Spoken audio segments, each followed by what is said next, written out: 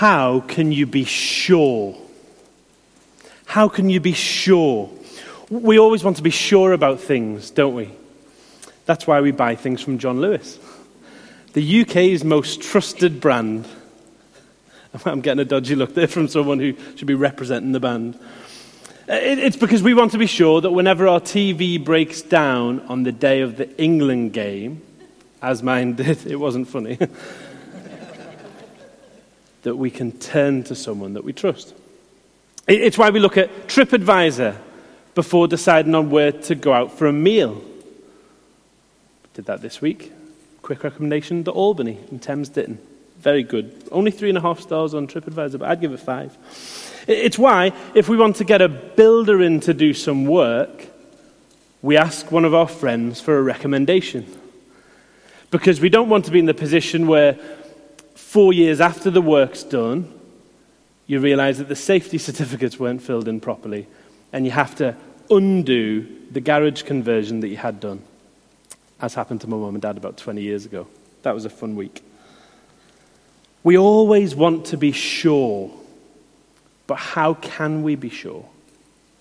That's the situation the people of Judah are in right here as we look in this section of Joel tonight. Just a reminder, we're in Joel chapter 2. That's page 914 in your Bibles. And you see, last week we saw that Joel weaved a tapestry that showed judgment and punishment. Judah was the southern kingdom. It had split away from Israel, and they'd not followed God. They'd not kept God's promises. They'd not kept the covenant. So they face God's judgment. In chapter 1, verse 4, Joel showed us the locusts. Do you remember? If a female locust hatched some eggs in June, by October, 8 million. 8 million. Thanks for listening. 8 million. And a swarm had 10 billion locusts in it. And these locusts destroyed and devastated everything. They took the grain, the wine, the oil, the main products in the land, and the land itself has dried up and there's nothing left. And the greatest calamity of all comes in chapter 1, verse 9. Because the grain and the wine and the oil were gone, the grain offerings and the drink offerings, the sacrifices to God, had to stop. They were no longer in relationship with God. And what did the people do? The destruction and devastation in the land made them weep and wail. But Joel wasn't finished. Because in chapter 2, he painted a picture of an army, an elite unit of soldiers. And they wreaked havoc on the country. But in chapter 2, verse 11, we read this: the Lord thunders at the head of his army. This was an army that was bringing judgment on Judah from God because they hadn't followed him. And Joel left us with a question. The day of the Lord is great. It is dreadful. Who can endure it? But in chapter 2, verse 12, we saw some great news. God spoke. For the first time, it wasn't God's word through Joel, it was God himself. And he said to the people, even now, return to me. Return to me with all your heart. And so we saw that the people gathered together. The old and the young. It didn't matter who you were. They came together and they fasted and they wept and they wailed and they mourned and they turned to God and they hoped. They hoped that by turning to him, he would turn his judgment away from them. But how can they be sure? How can they be sure that turning to God will work? But because that picture of God that we saw in chapter 2, verse 11, of the Lord at the head of an army of judgment, it's pretty vivid, isn't it? They turned away from God for a long time. Is that really going to work? Running to God? Well, in Joel chapter 2, verse 18 to 32, that's exactly the question that Joel answers. Here's how I'm going to phrase it. Here's the question. Can the people be sure that the Lord will respond to true repentance? Can the people be sure that the Lord will respond to true repentance? The answer, by the way, is a resounding yes. And of course, this is a question that we want an answer to as well. But because you remember that we said last week that the priests stood before the judgment of God. And on behalf of the people, they shouted out, "Spare your people, Lord." But we saw that was just a little picture of what Christ has done for us. But because on the cross, Christ stood before the judgment of God. We looked at Psalm 51 earlier. The sins that we've committed that deserve to be rightly judged by God. And on the cross, Christ cried out for us, "Spare your people, Lord." But how can we be sure? How can we be sure that truly repenting, truly turning to God, that God will respond? Well, Joel says that we can be sure.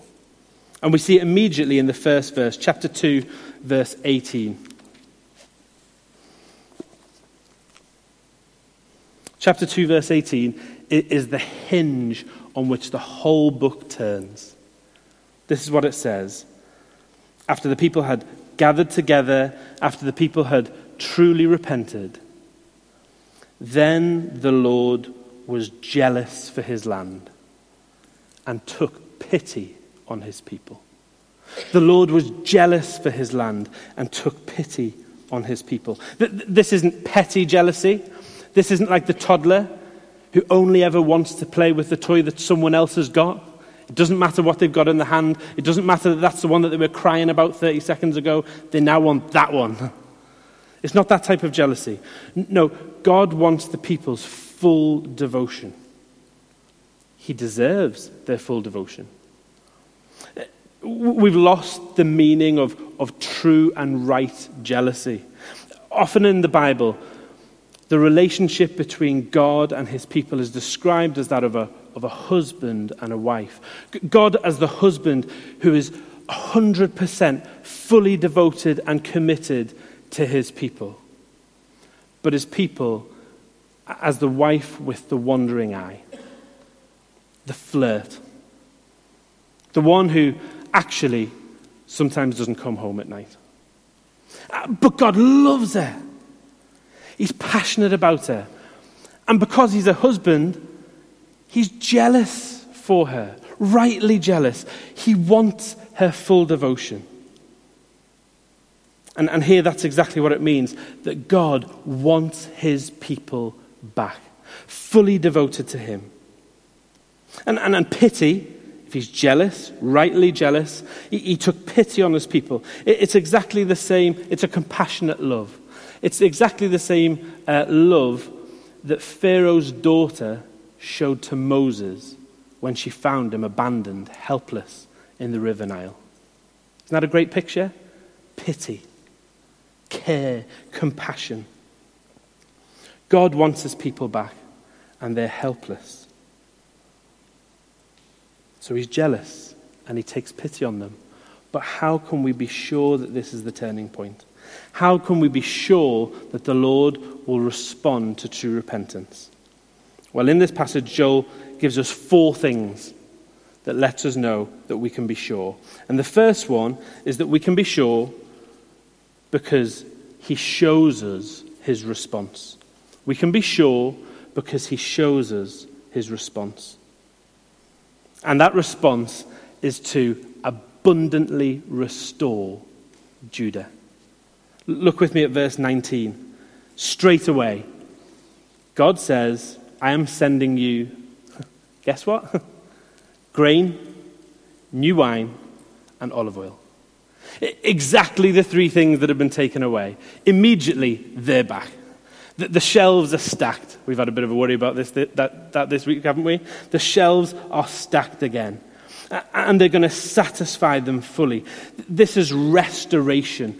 This is full restoration. The picture that we saw in chapter 1 and chapter 2 is like decreation, things becoming uncreated. Here we see recreation, things getting back to where they were. And in verse 20, God says, I will drive the northern horde far from you. I want to assure you that I don't come from a northern horde. Pushing it into a parched and barren land. Its eastern ranks will drown in the Dead Sea. Its western ranks in the Mediterranean Sea. And its stench will go up, its smell will rise. This is the army of judgment that was coming. Where are they now? They're in the sea. They're rotting. They're so gone that you can smell them. The grain, the wine, the oil, they're all back. The enemy is gone. But in verse 21 it continues. God in fact speaks to the land in verse 21, and he speaks to the animals in verse 22. He says, don't be afraid, land of Judah. Be glad and rejoice. 22, do not be afraid, you wild animals. You might remember in chapter 1 that the animals were moaning, milling around. It even says they were panting to God. And the land was dried up, shriveled, void. But in verse 23, there's no more weeping and wailing. The people are glad. The people rejoice. Why? Because the rain's coming back. Did you feel that yesterday? 6 weeks without rain. We've been driving past King Ed's every day for the last little while, and it's been getting gradually more and more like hay, like straw. But even this evening, as I drove past it to get here, there was a green tinge again. It's not fully there, but it's coming back. The rain fell, and the land responds. And verse 24, two of the people that we saw last week who were desolate, farmers and vine dressers. Business is now booming. Look at what it says. The threshing floors will be filled with grain. The vats will overflow with new wine and oil. And verse 25 uses that word repay. It's as if the destruction and the devastation had never happened. It's so far gone. It's been so restored. It's been totally repaid. That's why you buy your television at John Lewis, because the next day, John Lewis came round and brought us a new telly. Total restoration. I don't know what your favourite sporting comeback is.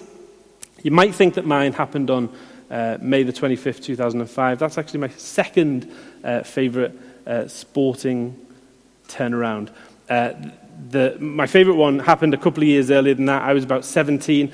65 minutes gone, we were 5-0 down. It doesn't look good. It wasn't even half time. It was 65 minutes gone, 5-0 down. The other team was so confident that they were going to win that some of you might know Paul Kinnaird, AK's uncle, that he came on. That's how confident they were, well into his 50s. My team was so confident that we were going to lose that they brought me on. 5-0 down. I might have hit a free kick and we got a little consolation.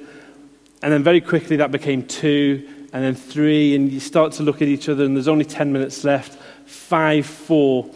5-all we got to. I must admit that at the same time as I came on, so did one lad who played for Liverpool until he was 15 and another lad who played for Scotland until he was 17. But anyway, 5-all we got to. And in the last minute, someone whipped the ball across the box. And I'll never forget this lad's name, Elliot Keats. He got onto the end of it and he hit the post. Oh! So the comeback stopped at 5-all, but we were all pretty pleased. But this turnaround is far better. This gets the job done. This is a full restoration. Look at verse 26.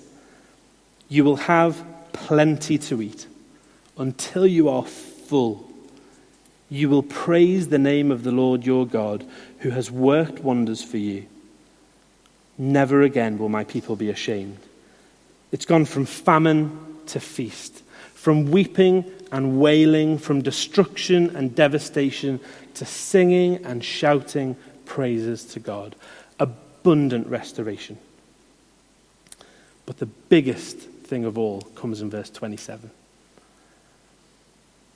God says, "Then you will know that I am in Israel, that I am the Lord your God, and that there is no other." God's presence is back. Their relationship is restored. Amidst all of the material things that had happened in chapter 1 and 2, chapter 1 verse 9 was the key. The thing that was the most devastating thing of all. That relationship with God was gone. And here it's restored. God says, "I want you back. You're mine. I compassionately love you. I was jealous for you. You're mine, and I am yours." Judah can be sure that God responds to true repentance because he shows them his response. And that's something that we can be sure of too. Because God shows us his response to true repentance. But because when we turn to him, when we come to him through his Son Jesus Christ, who died on the cross for us, we have a restored future that is the full realization of this chapter. Our sins are forgiven, our relationship with God is restored, and we have abundant blessings, in part now, fully realized in the future. If Judah are promised recreation, we are promised a new creation. Let me read just 2 verses from Revelation 21. I wonder if you can see the language that picks up on what's going on in Joel. Revelation 21 verse 3. "And I heard a loud voice from the throne saying, 'Look, God's dwelling place is now among his people, and he will dwell with them. They will be his people, and God himself will be with them and be their God. He will wipe away every tear from their eyes. There will be no more death or mourning or crying or pain, for the old order of things has passed away.'" Yes, it talks about the same stuff. No more weeping, no more wailing, praise, abundant restoration. But the most important thing of all, that God is present with us and we are present with him.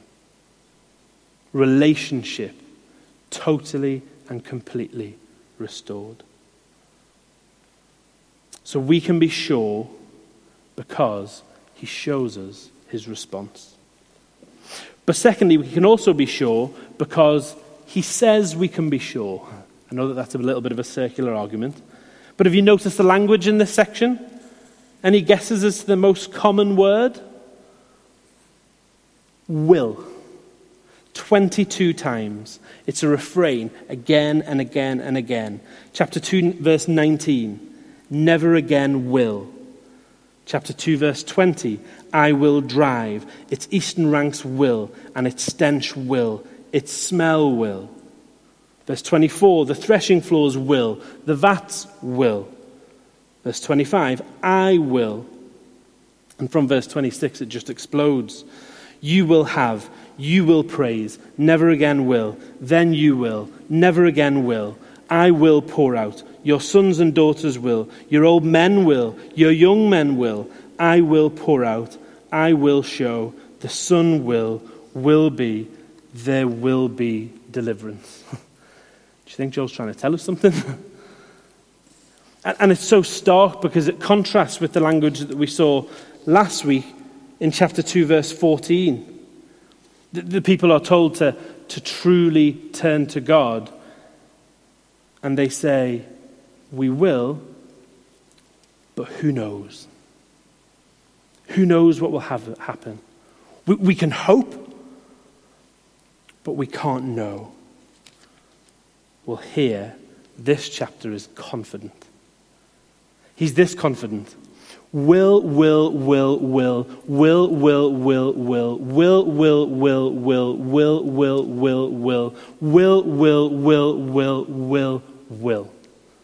That's how confident he is. Nothing could be more certain. And the end of verse 20 and the end of verse 21 just sums that up, doesn't it? Surely, we can be sure the Lord has done great things. Joel was telling the people that they could be sure that the Lord will respond to true repentance. And we can be sure too, because God tells us that we can be sure. This passage is full of wills, but we know that we don't say, who knows? We're not asked to trust on what Christ has done for us and hope for the best. Because when Christ died, he said, it is finished. Certainty. Will. One of the most helpful verses that's really helped me over this last year whenever we looked at Hebrews was this verse from Hebrews 6:19. And the writer to Hebrews says, we have this hope as a sure and steadfast anchor for the soul. That's how sure it is. An anchor that cannot be moved. So, how can we be sure that the Lord will respond to true repentance? Firstly, because he shows us his response. Secondly, because he says that we can be sure. And thirdly, we can be sure because the Lord cares about his name. There might be 22 wills in this passage, but there's 3 never again wills. Can you see them? The first one in chapter 2:19. Never again will I make you an object of scorn to the nations. The second in chapter 2, verse 26. Never again will my people be shamed. And the third one in verse 27. Never again will my people be ashamed. The same thing. 19 times God says he will do something, but 3 times he says that he will never again do something. Never again will he allow his people to be ashamed, to become an object of scorn. The same thing. It comes from verse 17. Just look back. This is what the priests said when they cried out to God, spare your people. They reasoned with God, and they said, do not make your inheritance an object of scorn, a byword among the nations. Why should they say among the peoples, where is their God? Some people just get tarnished with a reputation, don't they? If anyone calls you a Judas, you know exactly what they mean. If someone calls you a Thomas, you might know what they mean. If someone calls you a Henman, you're a bit of a bottler. That's a bit harsh, isn't it? It's true. Some people get tarnished with a reputation. Their name becomes a byword for something else. And this is the reasoning here. The priests, the people say, they don't want people to end up saying, oh, he's only gone and done a Judah. oh, look at him. He's been left on his own. He's been abandoned. Yeah, they're a bit of a Judah. That's not what they want to happen. And they don't want that to happen because that scenario of the people of the nation saying, where is their God? Where is Yahweh? Where is God? Isn't really a reflection on them, is it? It's actually a reflection on God. If God's people are shamed, if God's people are left, if God's people are abandoned, then what type of God do they have? They have the type of God who abandons. They have the type of God who leaves. God saved them in order to defend his own name and reputation.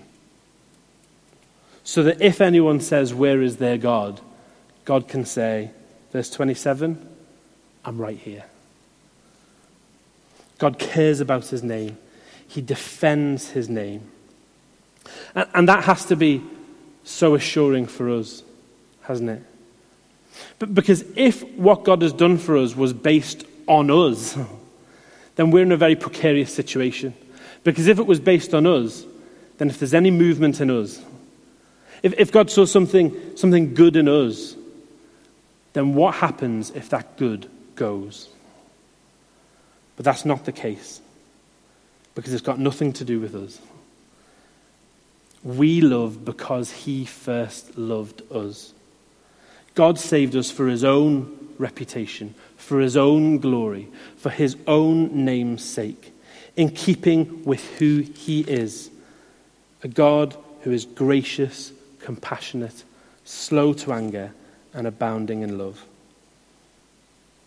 We see that reflected again in the very last verse of our passage, verse 32. Even among the survivors whom the Lord calls. Those people who are called by God. It's all a work of God. So firstly, we can be sure because he shows us his response. Secondly, because he says we can be sure. Thirdly, because he cares about his name. And finally, we can be sure because he gives us his Spirit. Let me read verse 28 and 29. And afterwards, I will pour out my Spirit on all people. Your sons and daughters will prophesy. Your old men will dream dreams. Your young men will see visions. Even on my servants, both men and women, I will pour out my Spirit in those days. This is the most abundant restoration of all. This isn't recreation. This is something brand new. It's excessive. Verse 27 isn't enough. God says it's not enough now that I'm in Israel. It's not enough that I'm in the temple in Jerusalem. I'm going to pour out my Spirit so that my Spirit can be in all people who know me. You see, up until now in the Old Testament, there are very few people who are said to have had God's Spirit. And it was quite a limited demographic. They were always men, they were always leaders, and they were always given the Spirit for specific tasks. Samson was given the Spirit, and he killed a lion with his bare hands. In Exodus 35, when the temple was being built, a guy called Bezalel was given the Spirit so that he would have the skill to lead the work of the building of the temple. Gideon, a judge, he was given the Spirit. Saul and David, Israel's first two kings, they were given the Spirit. But now, verse 28, all will get the Spirit. Regardless of gender, sons and daughters will get the Spirit. Regardless of age, young and old will get the Spirit. Regardless of social status, verse 29, even on my servants. And when God's people get the Spirit, they prophesy, they dream dreams, they see visions. They proclaim God's word. Just like David did in Psalm 51. He uses his tongue to sing God's praises for what he's done for them. Now we know that the Holy Spirit was poured out on Pentecost in Acts 2. On that day, what portion of Scripture did Peter quote? This one. This is what he quoted. He said, I will pour out my Spirit on all people. And on that day, who heard the message? Let me just read out a list of the people who heard the message that day. Parthians, Medes, Elamites, Mesopotamians, Judeans, Cappadocians, people from Pontus and Asia, Phrygians, Pamphylians, Egyptians, Libyans, Cyrenians, Romans, Cretans, and Arabians. All people. And what did they say when they heard what Peter was preaching? They said, we hear them declaring the wonders of God in our own tongues. Peter got the Spirit. He proclaimed God's word to all people.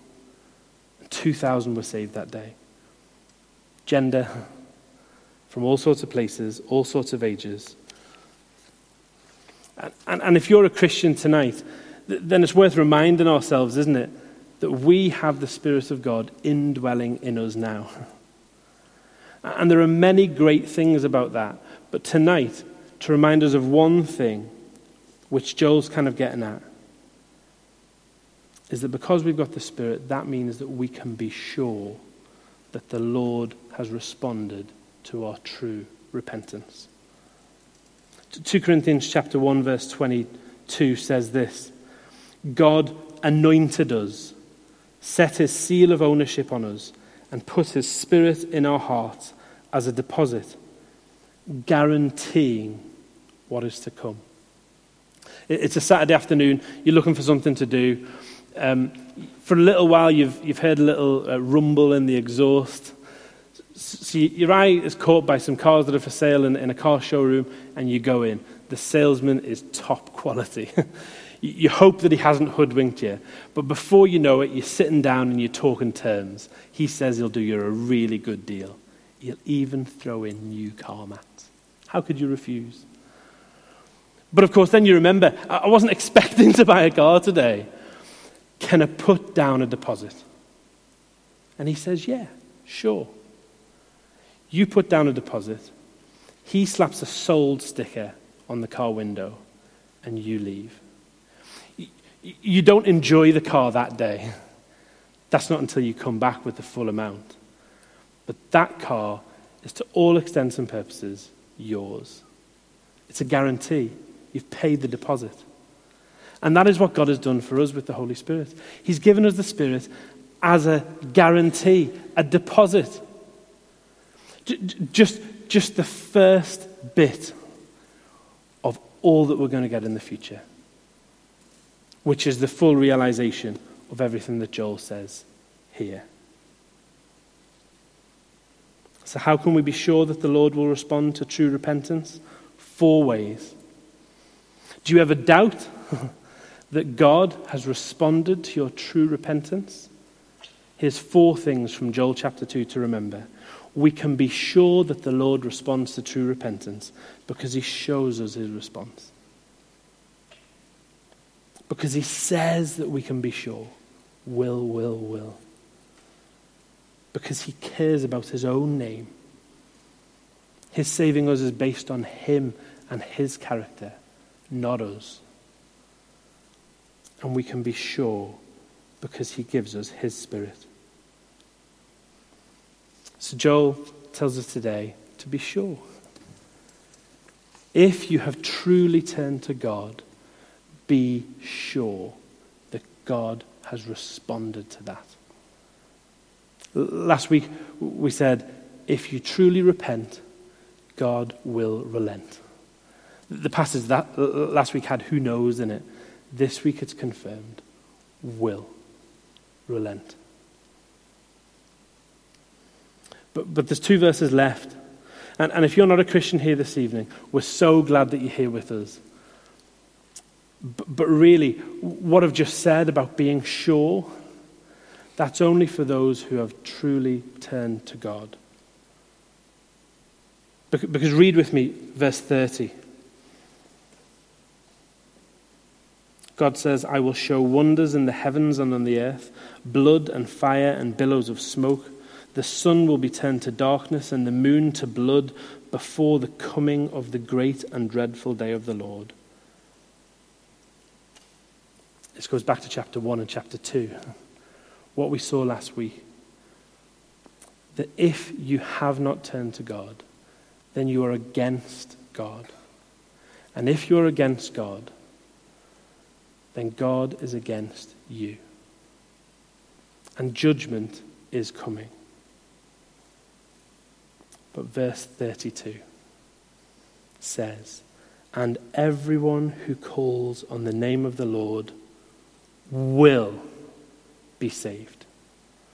For on Mount Zion and in Jerusalem there will be deliverance, as the Lord has said, even among the survivors whom the Lord calls.